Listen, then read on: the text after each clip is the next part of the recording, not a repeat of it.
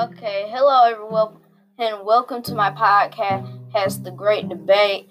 Hey, today I don't like sports that much, right? And I want to get my point across on why sports isn't really everything. So I have another person with me, and we're gonna talk about which one is. Hey.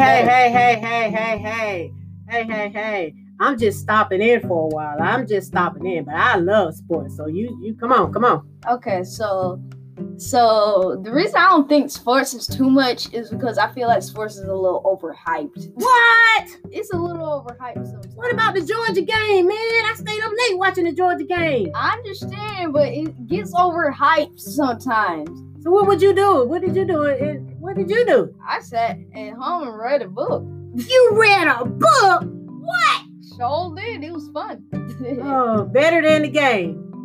So you think I should read more? So convince me. First, if you're going to stay watching the game, it wouldn't really be the best idea because then it can give you a headache.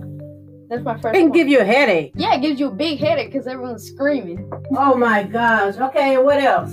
After that, you grow your brain by reading. How do you grow your brain by reading?